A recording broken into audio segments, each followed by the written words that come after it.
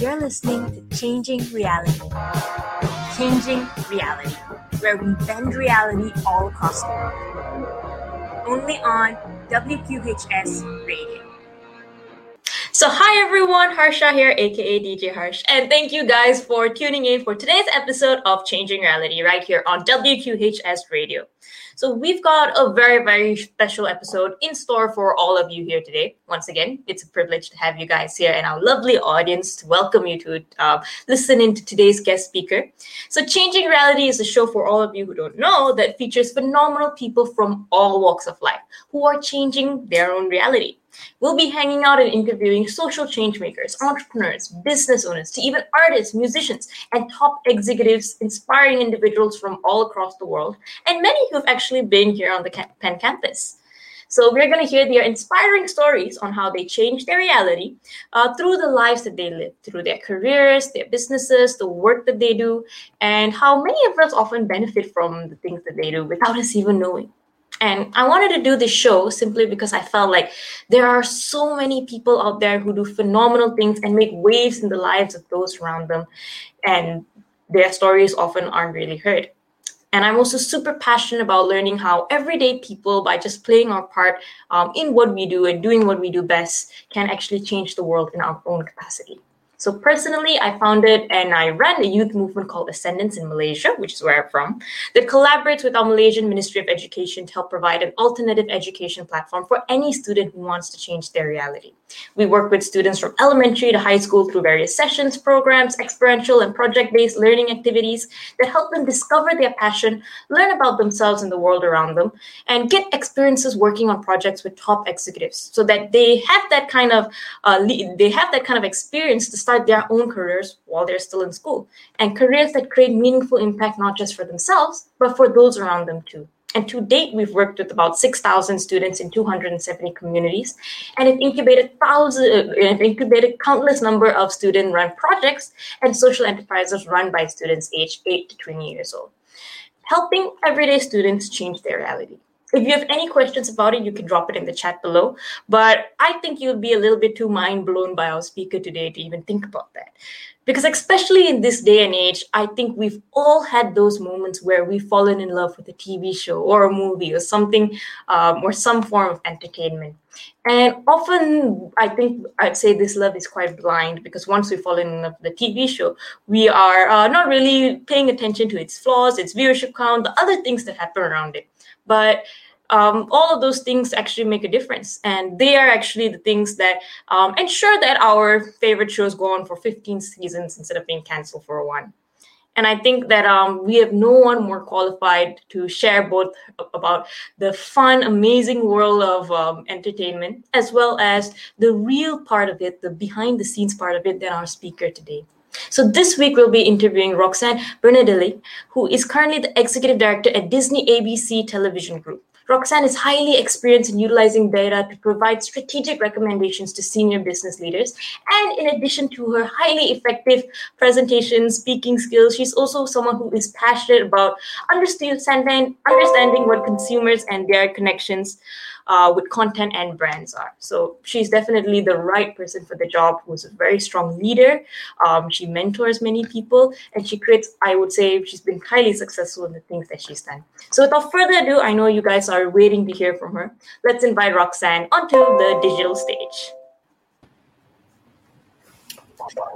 Hello. Hello. Hi, how are you feeling today? Thank you so much for joining us on the show. Thank you for having me. I'm excited to be here. Okay. I think that I personally, when I first invited you for the show and you replied, I was very touched and I was very happy that I could actually get a chance to talk to you. And when I was actually sending this out, I'm going to just expose our audience for a moment. Everyone was, I would say, extremely excited. I think you check all the boxes. Everyone either loves entertainment or they love data and all of this information. So it's kind of like you're an all-rounder in a sense. So just to get the conversation started, you're actually an alumni from here at Penn, right? So, yes. Yep. Oh, cool. So in the grand scheme of things, did you know that you're going to end up in the entertainment industry? Was this the long con plan, or was it something that just fell into?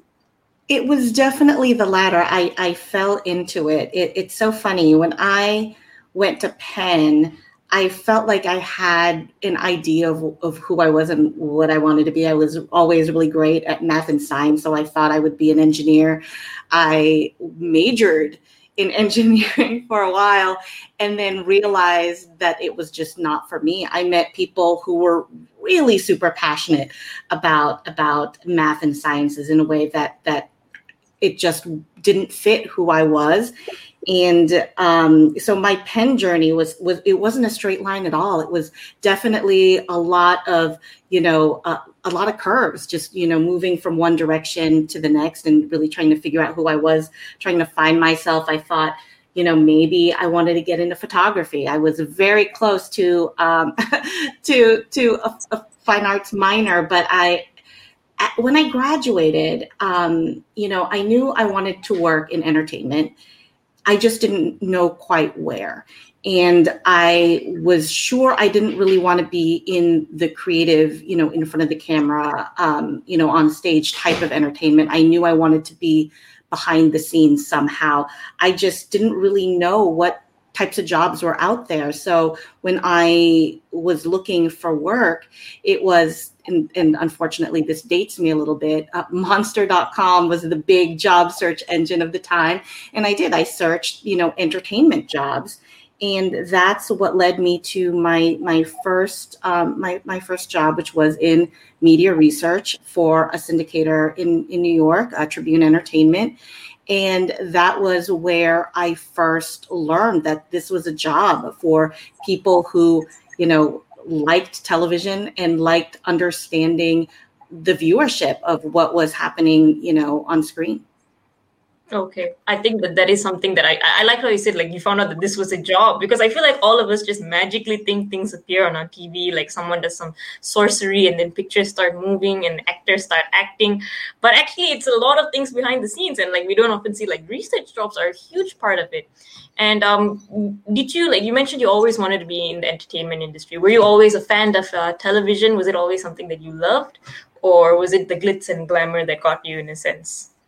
It's definitely the storytelling pieces of it. I mean, again, this unfortunately dates me, but as a very young kid, I loved looking at the TV guide of the physical, TV guide magazine, and would read through so I could figure out what I wanted to watch.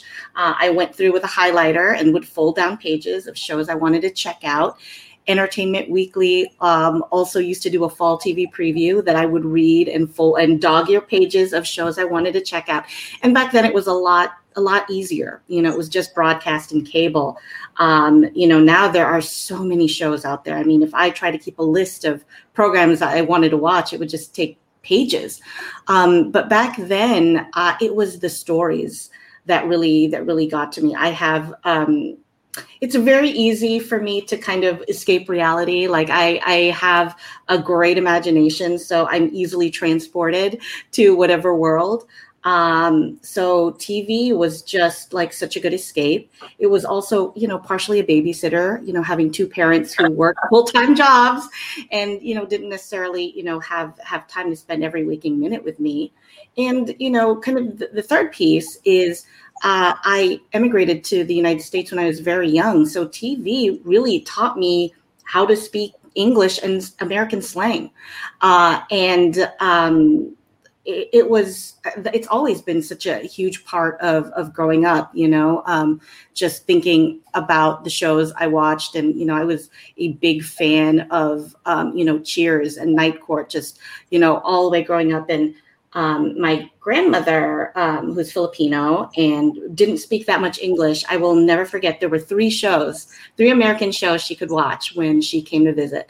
It was Price is Right, it was I Love Lucy, and it was an 80s television show called Mannix, which was I kind of like a cop detective show, and there was a fight scene always at the end.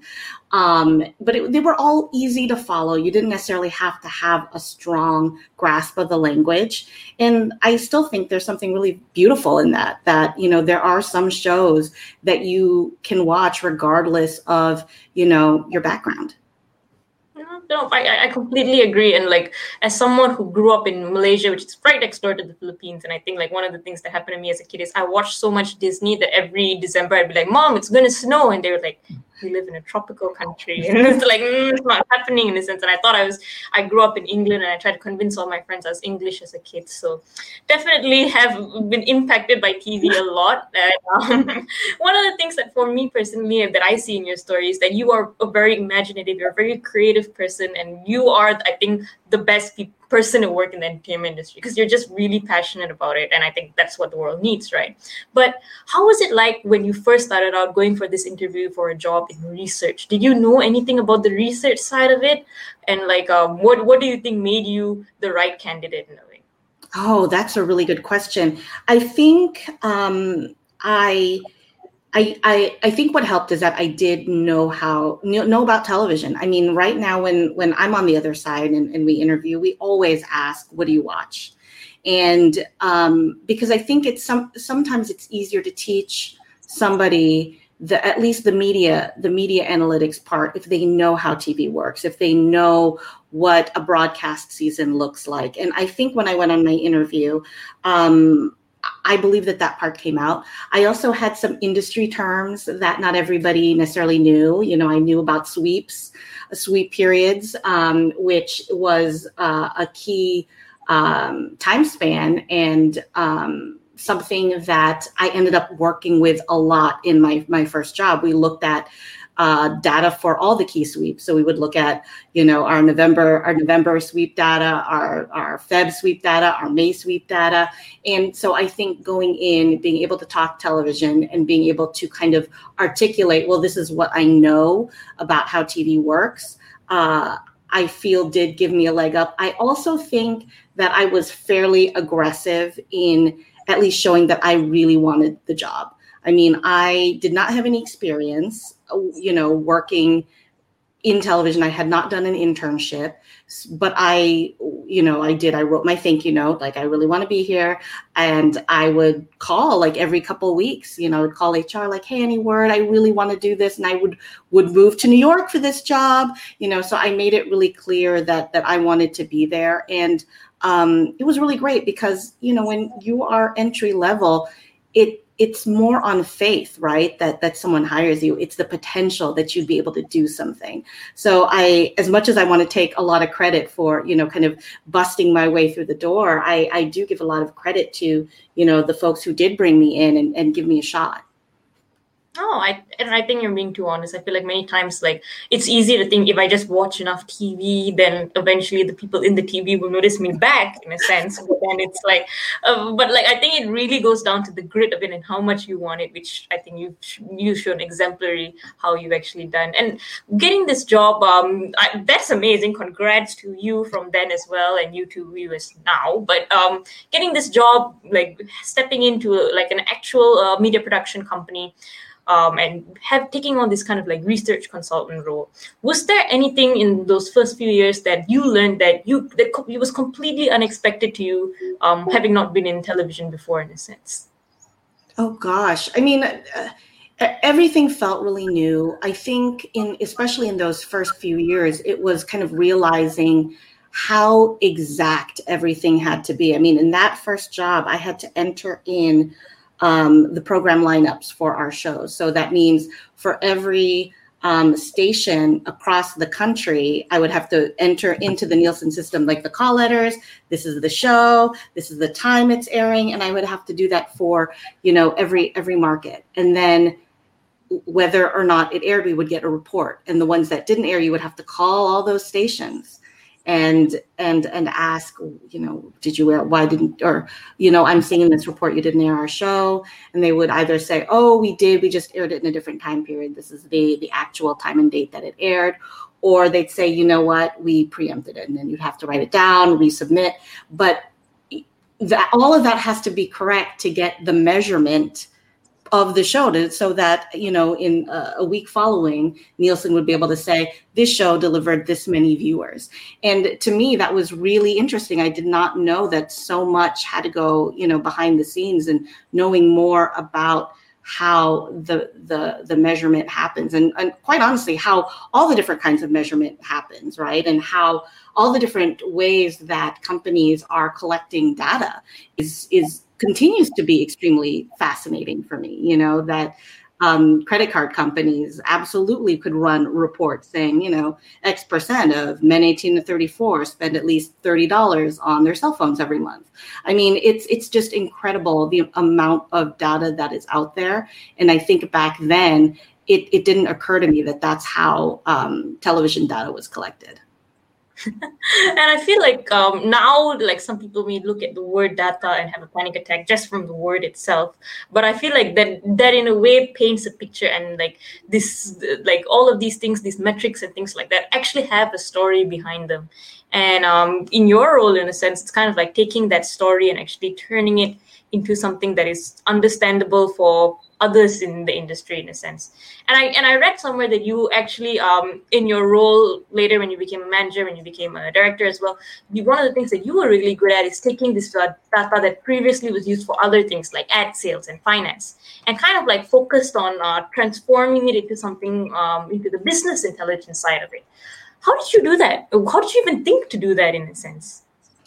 Well, it's so funny because, anytime you look at data or metrics, I think it's a natural leap for that to be for other number related areas of the business. So, it's a measure of performance. Obviously, there's a financial impact, right? There's a sales impact. But, for television, it's still important to count the number of viewers and to understand who it is, right? The who behind the numbers. And what's been, part of the more fun part of the job is being able to tell that story. It's like, yes, I can tell you that X million people watch the show, but let me tell you that it's these demographics. And maybe that makes sense with the makeup of your show's cast. I think we had done a lot of analyses on, our shows and competitive shows, and it probably doesn't feel like big news that a show with an all Black cast would deliver a strong Black audience. That was definitely something that would come clear in the data. And, however, it's not necessarily true for, other race and ethnicities, casting, some Latinos or some Asians in a cast doesn't necessarily generate that same amount of viewership, right? And I think that's been part of the fun, because then when people are making a show and there are certain expectations about like the kind of audience, like, oh, this show is targeted towards women 18 to 34. But sometimes when we look at that data, that's not who's watching your show. I mean, I think about some of the shows that I like to watch. And, when I went to Penn, one of my favorite shows is Buffy the Vampire Slayer. And the thing is, even now, most of the shows I gravitate to are shows that are probably about teens, like Riverdale, Teen Wolf, just kids in high school. And I'm definitely not in that age bracket. And we see that absolutely in the data. You have women who are not part of the demographic on screen. They're the ones watching this content, and if you think just anecdotally, why would like a woman who probably has, bills to pay, struggles with a job, maybe, with a partner, why would that woman necessarily want to watch a show with all those things when they could watch a show about, kids in high school and that boy you might like in class? I mean, so for me, that's the fun part of the data. And that's how I would tell that story, right? It's not just one sentence. Oh, you think you're targeting this and you're getting this. It would be about building kind of that narrative so that when executives are thinking about a show or a particular audience, you have a little bit of context to give behind that. No, that's very important. That's very, very important, because like on my side, like many times, like I work with a lot of students, the youth and things like that. So often like we've got reports about youngsters, what they want, like their expectations for the world. And often people just try to take it very much at surface value. So it's kind of like A plus B equals C. So all of you are like this in a sense. But I feel like many times they don't see why someone would answer that, why someone would come to that conclusion when they're filling out a survey or anything in a sense. So it's kind of like, yes, A plus B equals C, but there's a whole alphabet behind it that led to that conclusion that I think many people overlook. And you seem to be, as I said, the person who can kind of like decipher all of this information. And I'm going to be honest, this is a personal question, which the audience also asked. How do people know, how do you know like what shows work and what shows don't? Is it purely like on specific viewers, or is there like a sprinkle of magic in it? Like what does the data tell us in a sense? Well, I'm going to go back a little bit and talk about, my main metric is definitely, looking at Nielsen ratings, which has been around, for a long time. I mean, if you go to museums, like I was at the Rock and Roll Hall of Fame, and there was a Western Union telegram in the Elvis Presley exhibit that was talking about how the Elvis Presley special did on television. And that was a Nielsen rating. Okay, so it's something that has been around for a very long time. And the thing that they're very good at is capturing demographic information. And that is attractive for ad sales because ad sales, they want to sell to a particular demo, right? So if it's Nike and it's for basketball shoes, they're going to be targeting, men 18 to 34, let's say. And so it would be more valuable to them to spend their ad dollars on a show that is delivering men 18 to 34 rather than just 100 general entertainment viewers, right? So that's where some of the demographics come into play, and where Nielsen has an advantage over kind of internal data, which can just give you counts, so a lot of set-top box data, from your cable and satellite providers, they know like X household watched this thing, but they can't tell me, is that one or two people, what is the demographic makeup of that person. So in terms of like that type of demographic, there's not a whole lot. But in terms of Nielsen, there's just a lot more because they have to opt in. The people who participate have to fill out a survey so that they know, okay, this is a woman. She's between 35 to 49. She lives in the West Coast. She makes about this much a year. She is Asian, and she is married and has one kid, so that anytime I watch something, they have all of that information, and they can say, this is this same woman who did all these things, and we're going to count her for these shows.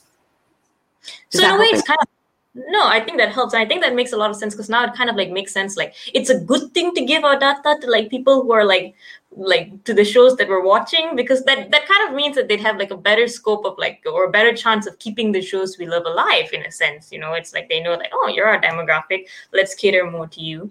And I think like I just have to ask, has knowing all of this killed the magic of movies? Do you now look at the TV and all you see are the numbers from the Matrix kind of like floating in green in front of you, or like do you still love movies and shows?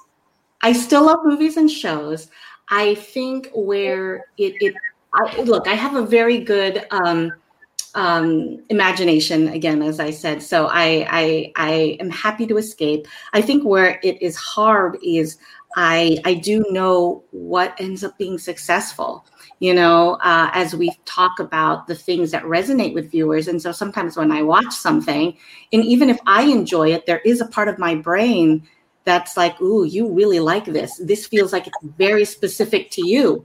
Are other people going to like it? Because, there are sometimes, I'm sure this is true with you, you watch something and you're like, I know a ton of people who will like it. And sometimes you'll watch something and you're like, wow, this is very special and probably just for me and maybe my best friend.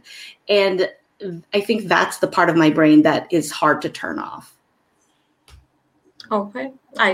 I still admire that you have that awareness, and I think next time I shall try to convince my friends to watch the weird movies that I watch, just for like helping out the ratings.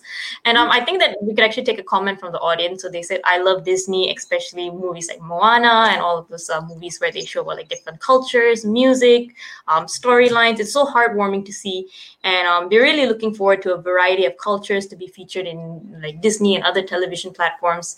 And like, how is it like on the other side, like choosing which stories get told in a sense? Like yeah, go ahead. Yeah. Look, it's so interesting because I think at the end of the day, it's about, having something really interesting and special that'll break through. And after working in entertainment for so long, it can be really difficult. It almost feels like it has to be the right show at the right time, hitting the right cultural zeitgeist, and then the sky's the limit. There are some shows that are terrific, but you're like, the world was not ready for you. Or, ooh, you would have been really great 10 years ago. So I think it becomes really challenging because it is a lot of your gut. And this is definitely more the creative realm and less, my realm. But I do think that what always helps is, trying to find something not like other things, right? There used to be a time more in 80s, 90s, probably, when you just didn't have as many choices, right? Where you could have, 4 or 5 shows that were just like a popular show, and you would probably watch it because there wasn't a whole lot else on. But now you're competing with not only a ton of great new shows that are coming this year but as you're also competing with the best of any entertainment piece of all time that is at your fingertips, along with short form things that, people are making on their own. It's a constant fight for eyeballs. So I think the things that are going to rise to the top are going to be the things that are just so different and break away from the pack. I have strong admiration for Stranger Things on Netflix, which was just something so different, I think, than what was airing anywhere else. I'm pretty excited about some of the stuff that we have coming up for this fall on ABC. We have a reboot of The Wonder Years, which just looks amazing and is super special, and I highly recommend for folks to check it out. That one feels like it should break through. Okay, I'm very excited then, and I'll wait for the other shows. I know, I think the fall TV guide just came out for a bunch of different channels. So I've just been stalking which shows do I want to watch, and prepping my schedule ahead of time. I've got to block out this day. This day is just to watch this in a sense. And on that same vein, a couple of people are asking, both they RSVP'd this and also in the comments. It's first of all, they say hi Roxanne because they're polite. All of them did. Hello. And and they wanted to ask basically how do places like Disney or even ABC kind of pick what filmmakers or what music to go with in a sense? Are there do they have a list of criteria where everyone has to check certain boxes, or is there more emphasis given to their previous work, like reboots and stuff that's already been around? Oh gosh, it's probably a mixture of all of that. I think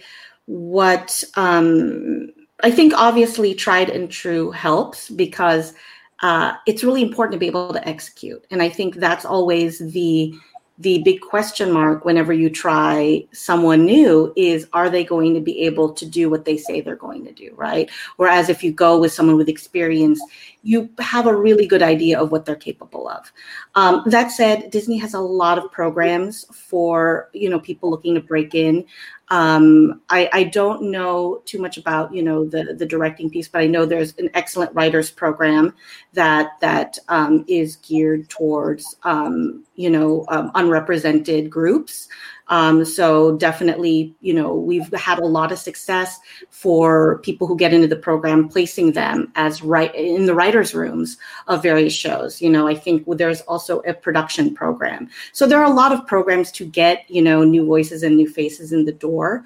I think it does help having, things under your belt, even if it's in the indie space, because that's how people are getting discovered. I think one of our new shows that's coming in mid-season, the woman has a strong social following. I think she was on YouTube for a very long time. I think about Issa Rae in Insecure. I mean, before that, she was making, YouTube videos, The Misadventures of an Awkward Black Girl. And it was terrific. And, I think because people have so much at their fingertips in terms of I can make my own thing and just show what I'm capable of, even though I have limited resources.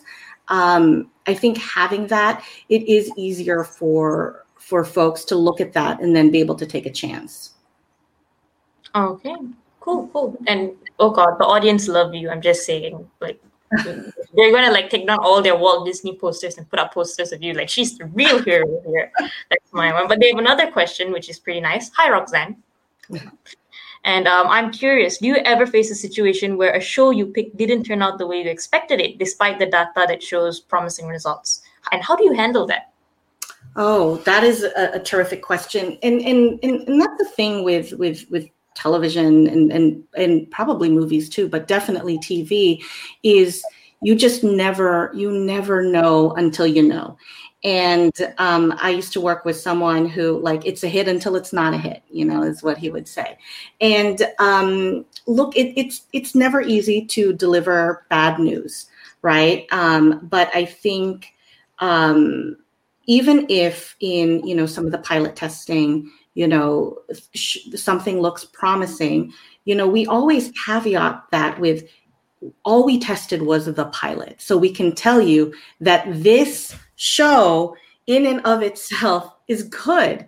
That doesn't mean that 22 of them are going to be good and watched, right? We can tell you that this is of the people who we showed this to, this is what they thought and what they felt, but that is never a guarantee, right? And so there have also been, a bunch of shows where we tested it and they came out okay and they were huge hits.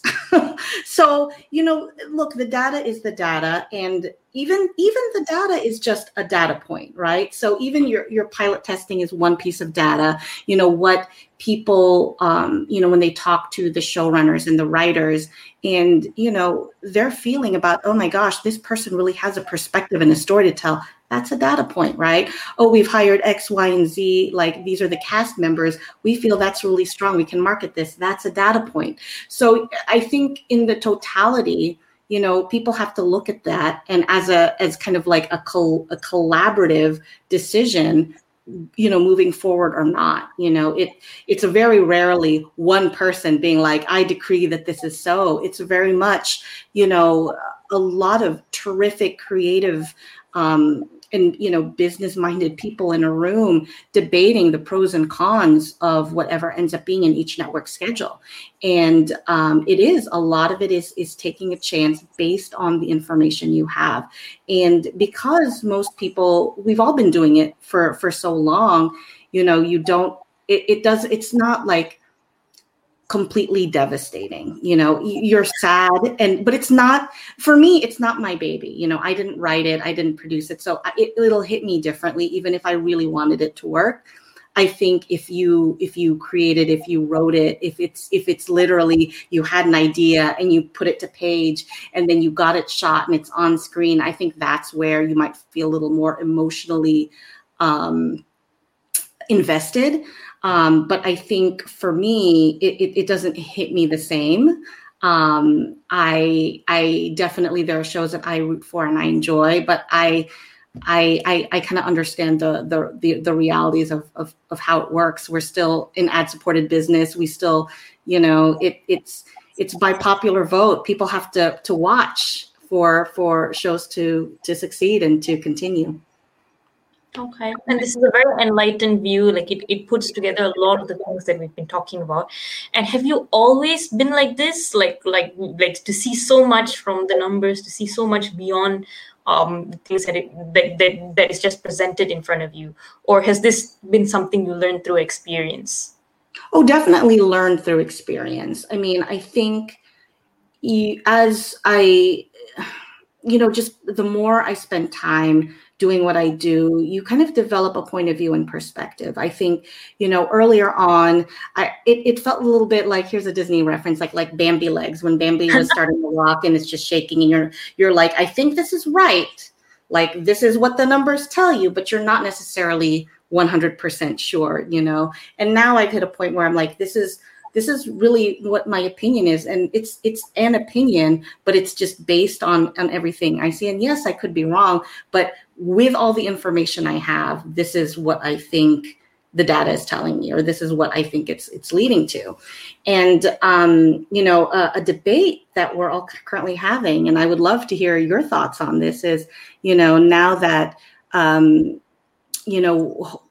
vaccines are rolling out, and people are not going to be trapped at home and having to watch things, what is entertainment and TV viewing going to be like for the rest of the year, right? Is it, and will it rebound? Okay, let's say everyone has their hot vax summer, and, we enjoy ourselves. We take up all the sports we say we wanted to do. We travel and we run around with our friends. When it comes time to, back to September, are people back? Are people back in front of their television sets or in front of their computers or connected TVs? Are they watching stuff, or did they join, their local dodgeball league? Are they having? Are they like, what? I'm just going to take more walks. Let me be outside more. So that's the piece I'm very, very curious about. What will happen, because this has not happened any time in recent history. So there is no past viewership data for me to base like, oh, this is what's going to happen. There's no frame of reference, right? So it's that is something that I think about a lot, and it is probably going to help inform how we talk about the shows that are coming this fall and this spring. Okay, and I think that is a very interesting question, and I promise I will spend a few sleepless nights on it. I'll keep myself awake and thinking on it, I guess. But I think in a previous chat you mentioned when you first started out, it was like this whole media industry. It was kind of predictable in a sense, and you knew during certain months everyone was going to go out in the summer and roam freely away from their television set. So viewing would dip during certain periods, it would increase during others.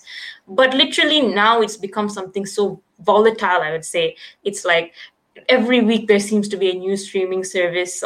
Shows are like being swapped around everywhere. Horrible people are using their VPNs or pirating it online. No, I'm just saying. So you don't even know who's watching. In a sense, everyone has become a masked person on the internet. So it's like, it's so different, and there's just so much uncertainty, and that a lot of that has happened over the course of your career. So it's kind of like as you've become more successful, things have become more challenging, woe to you. So how did you kind of grow in that unpredictability, and how do you manage that in a sense from a very traditional industry previously? Yeah, that's a good question. I mean, so when I first started, that was when we weren't even tracking DVR viewing. It was just, this is the number of the people who are watching this show the night it aired. And, so to go from that to, hey, now we know what people watched, both live and as well as delayed. And we know the people who are streaming our content, are streaming, our library content.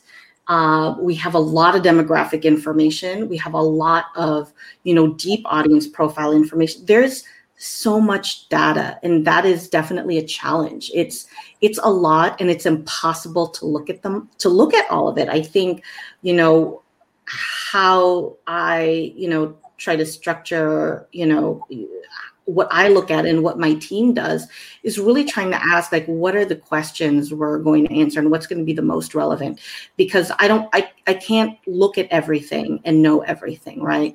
So, part of that is, creating We know that so many people aren't watching night of air anymore, right? We know that most of the viewing is happening within 3 days or within the first 7 days. So those are going to be our touch points more so than that first night. And we know that streaming is such a huge piece. We can't make any decision until we look at those streaming numbers to see, okay, it's not a show that is doing well on traditional television, but guess what? It's doing incredibly well in streaming. And let's look at that data and let's talk about it. So I think really trying to be intentional about the things we look at, trying to ask ourselves questions as well, like really digging in on the why. Why do we think this has happened? Why do we think this number is high? Why do we think this show didn't work? Why do we think this show did work? What is the difference between these two shows in that they seem very much alike, but this one did, significantly better than that one? What are all the factors at play? And we try to share that with our coworkers, our executive teams, because they definitely don't have the time to sit there and parse through. They just want to know, good, bad, what are the top line facts? And so we try to look at as much as we can to try to give them that perspective. Yep. And again, you've got that task of it's kind of like you've got too many weapons in your arsenal now, and then you're just like, which one do I use? And there's so much information going around. How do you know what information is relevant? I read somewhere again that you are actually someone who is a pro at storytelling and taking all of this data and painting a picture in meetings and using visual storytelling. What's your secret of kind of transforming the numbers into something that makes sense to everyone, that informs decisions, and that non-numbered creative people can understand? I'm glad you asked. So it's definitely been a challenge because, I deal with people on both sides of the fence. I deal with people who are very, very used to looking at numbers, and those who really aren't. They come with a more creative focus, and people who kind of fall in the middle. And, sometimes as you're assessing a program, you're talking about the landscape, you have to be able to talk to both people. And really what always ends up happening is you start at the end. You start with what do I want people to walk away with? What do I want people to know? I want them to really know and remember 3 things. What are they? And then you work backwards and layer in, the slides or bullet points that best tell that story. I think, coming from the data world, sometimes you fall in love with, I really love this table. I love how you see all the information. You can answer all the questions. If we put this table of 20 rows and 20 columns, let's just put that on a slide.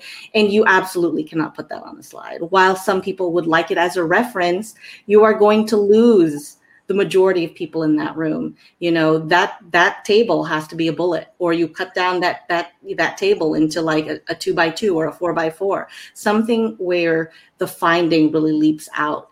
I think that's the thing. When you work with data, sometimes it feels like more is more. Like, here, I have these 10 things that really hit home the thing I want someone to know. You usually don't need all 10 things. What's the one strongest thing? What are the 2 strongest things? Show that, say that. Also figure out, sometimes it's a visual, sometimes it's a VO. Maybe that table, the thing you want people to walk away with, maybe it's a talking point.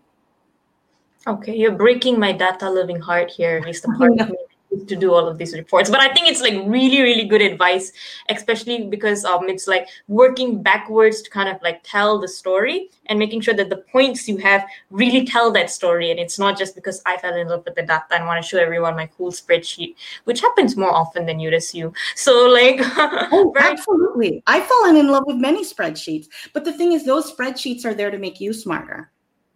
It's already done its job. That spreadsheet was there so that you know what's happening. Now, your job is to tell other people what you saw in that spreadsheet. It's not that spreadsheet's job. Oh, all right. So it shouldn't be lazy. I should suggest that information. No, that was a direct hit. All right, thanks. And again, there's so many things that you've mentioned, which I think is gold in a sense. It's like having the right team, having the skill of turning numbers into stories. And you've been wildly successful. You started off as a research consultant. Today, you're an executive director at one of the biggest, I think, collaborations of TV out there. What do you think made you stand out and made you grow so fast, in a sense? Oh, goodness.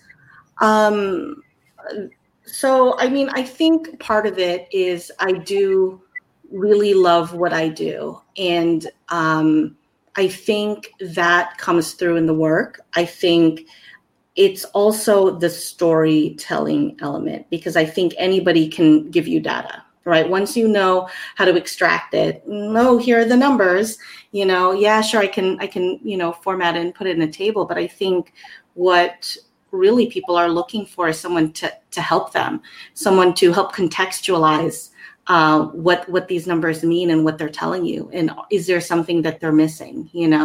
I think that's the piece that becomes super important. I also think what helps is that I really like people. I love to collaborate. Which is so funny because I used to hate group projects in school. Sorry if you're a group project person. I don't want to kill all your dreams, Harsha, but I'm not a group. I was never a group project person, but in the workplace, it's something I really like. And I don't know if you've ever taken the Clifton Skills Assessment, which I highly recommend. I think you have to pay to take it, but it's sort of like Myers-Briggs. You answer a bunch of questions and they tell you about yourself. And what I like about it is it gives you, here are like the 100 attributes we test for, and here are the ones that rank high, and here are the ones that, are middle, and here are the ones that are low. And all of my top ones fell into two categories. They were mostly under people, and the others were under brainstorming and ideation. And I think that's really what helps. It's because it's not always the execution. I think to succeed, you have to be willing to work well with others, especially people who are difficult. I think you have to find ways to bring everyone to the table, figure out how to collaborate, figure out how to do more than what is asked, or do stuff before it's asked, really push and ask those questions, which is why I think, really thinking about the why, like if someone was like, oh, hey, who watched that show? I'll be like, oh, it did well with women 18 to 34. That's an answer. But my answer would be like, oh, it really resonated with young women. I think this storyline really helped drive, I saw that the ratings in the, first 15 minutes where you established these characters or whatever, maybe that's what helped. It would be things like that, right? Like adding as much context and color, really engaging people. I also am not a person who always likes, well, you asked me a question over email, let me just throw it back in the answer back in an email at you. If it's complicated, I'm going to ask for time. Like, hey, I'm working on it, but want to walk you through it and, get your thoughts and feedback. And then I'll send it after. That way we have a conversation. They get to know me as well as my work, and I get to know them, right? And usually in those conversations, you hear like, oh, okay, that's the question they were asking, which I answered, but they're also trying to figure out X, Y, and Z, and they didn't articulate that. And now I know, and now I can figure out how to help them. That's very interesting. And I think that it's kind of like, I think it's driven a lot by passion, but it's a lot of using your brain in a sense to figure out all different angles and as you said, just doing things before they're asked, making sure that you're constantly thinking in a way and thinking how to make things better, which I've heard is a complaint that a lot of young graduates don't do so well. So all right, I'll make sure they watch this then and understand. But speaking about this world where there's a lot of data available, there's a lot of information available. I think I read somewhere that people were saying there used to be a time where when you watch TV, it's like nobody knows to even like say anything. So you watch it, either you like it or you don't. Like we don't overanalyze it. But today, everyone is always on Twitter or Facebook or some platform like sharing their thoughts, what their analysis on it, what the data that they found about this show is. And there are even whole campaigns and whole petitions of kind of like, I don't know, unionized groups of individuals who are saving shows and canceling them. And like, from your point of view, again, when it started out, there was no Facebook, there was no Twitter that could wreak havoc on your day, I would say. But now it's like that's something that happens like hour to hour almost. So what is your view on when you see people or the audience, in a sense, engage in such a critical, in such a hands-on way with the shows that you produce, or the shows that the channel produces, in a sense? Well, I mean, that's the thing. It's like I don't have anything against it. I definitely feel that feeling because I'm also a fan, right? I also am a consumer, and I also have a lot of feelings. I'm not really a social media person, so I don't like tweet, I don't live tweet anything. I don't tweet my feelings about stuff, but I have them. I have my thoughts and feelings and things that I want more of and things that I want less of. And so I don't have anything inherently negative in that. And in some ways, I find it admirable, especially when, whole communities are formed to try to figure out how to save shows. I think that, the one that leaps to mind is when folks were trying to save Chuck on NBC, and they figured out, well, let's start tweeting at the advertisers for the show, so they would tweet at Subway like, hey, blah, blah, blah, we love the show, save Chuck, and that's something that is just so impressive to me, that, people love a thing so much and they want it to succeed so much that they are exerting effort, right, in order to campaign for it. I think if you are a network executive, I think you almost have to appreciate that, appreciate that effort, appreciate that passion. And, again, I'm a people person. I like the idea of making people, you can't always do what the general public, wants, especially if it's potentially a loud minority. But it's definitely, I don't mind it at all. Okay. And how many times do you, or like, do the people you work with kind of like look at a show and or make a show itself based on what the audience is like? So you see like, these people, or like this particular group of people, are very vocal about certain things. Like they want this, and they always complain our shows don't have this. Do you form a show out of that? Do you use that input or that feedback that you get, in a sense? I mean, it's fine if you don't, because numbers speak at the end of the day, but is that even a factor? I mean, that's really hard. I think you have to be open to what the marketplace is demanding, right? So I think it depends on the ask. I think if the ask is, we want to see more representation on screen, I think that's absolutely something that creators and media companies should listen to. I think it's a lot harder to listen when it's like, I want a show about XYZ. Why aren't there shows about XYZ? I know in the past there have been, some researchers who will ask questions in surveys like, like, what kind of show do you want to see on air right now? And I hate that question, because I think about some of the things that have been most successful, and there is no way that someone wrote anything about what that show was in a survey. And so I don't think you can kind of I don't think you could develop a show to that.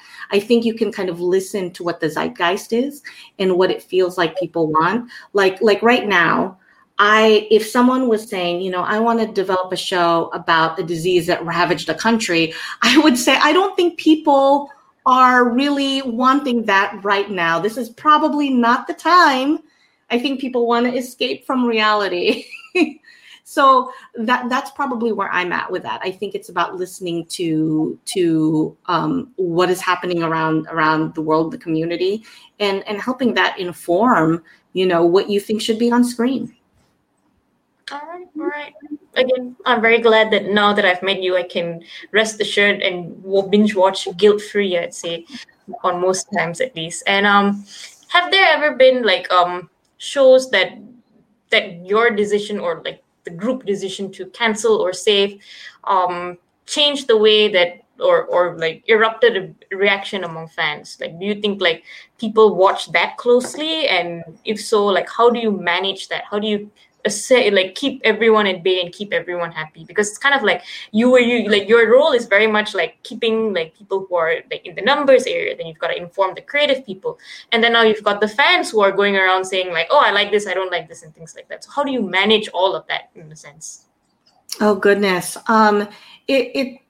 I mean, that's the good thing is that at least like I'm not the one, making that call, right? I can make recommendations, but I don't literally push the button that says this show, not that show.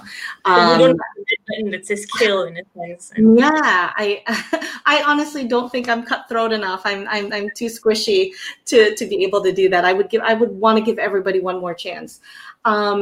It's not always easy. And definitely I've been there where, my favorite show was not performing. And I had to say in a meeting that the data isn't good, that people aren't watching the way that we want. And they had to make a decision based off of, that plus financials, plus creative. I mean, there are a whole lot of data points that go into those kind of decisions. They're never made lightly. They're always made with intention, and careful consideration. I think we know how hard it is to launch a show, to get someone interested in it. So it's never easy to pull the plug. But that said, it's still an ad-supported business. It relies on eyeballs. It relies on people watching. So, that's kind of the thing that I kind of have to cling to, that it's unfortunately purely a business decision. And I wish more people watched so that it was not even a question that this show would come back. All right. And I think we're dwindling down our conversation. So I will ask you the most controversial question that probably would take years of scientific research to prove. But I think I value your opinion more than anything else. It's what makes a show good? What makes people watch it? Oh my gosh, Harsha. I think, this is a really hard one. I think what makes a show good is it has to have something to say. It has to be different.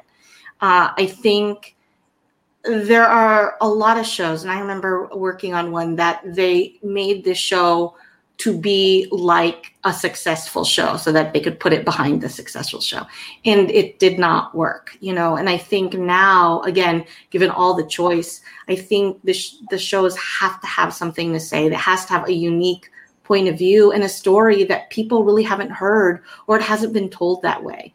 I think about a show like Lost, which was really revolutionary for the time.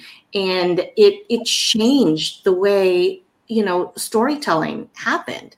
The idea that, okay, I'm going to plant a seed in one episode and it's going to pay off 6 episodes later, and the use of flashbacks and flash forwards, that was not really something that was done very often and with such dexterity, right? It really changed the game.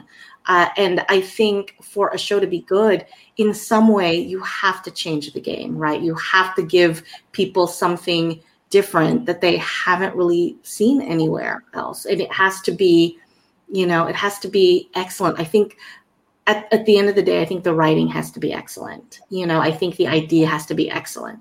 And the other pieces, timing, which is something you can't think about or plan. It's really kind of magic. So it's kind of like Providence is involved as well, in a sense. Oh my gosh. And I think, like, just to end, last question for today.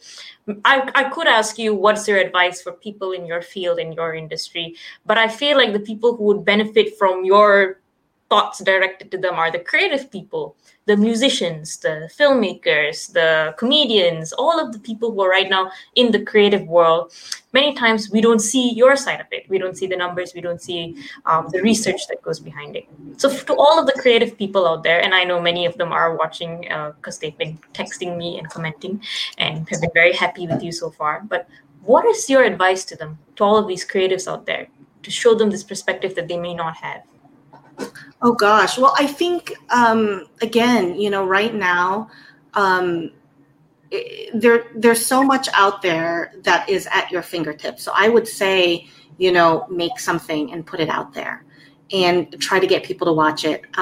Make a network and make a lot of friends, because, if you think about like the people who come up and they come up together, they're all kind of in the same class. I think of like Nick Kroll and John Mulaney, and, like they were all friends and they all came up together and they all helped and supported each other. So that's the other thing is I would say, come up with your group of people who you think you can, make some really good stuff with and get it out there, network, talk to a lot of people, as many people in the industry or adjacent to the industry, get advice.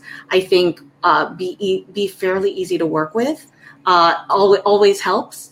I think sometimes it's hard, when you are an artist with a capital A, you don't always want to make sacrifices or change your art in any way. But if you're talking to someone who, again, is in an ad-supported business, that unfortunately is part of it. It's a lot of compromise. Okay.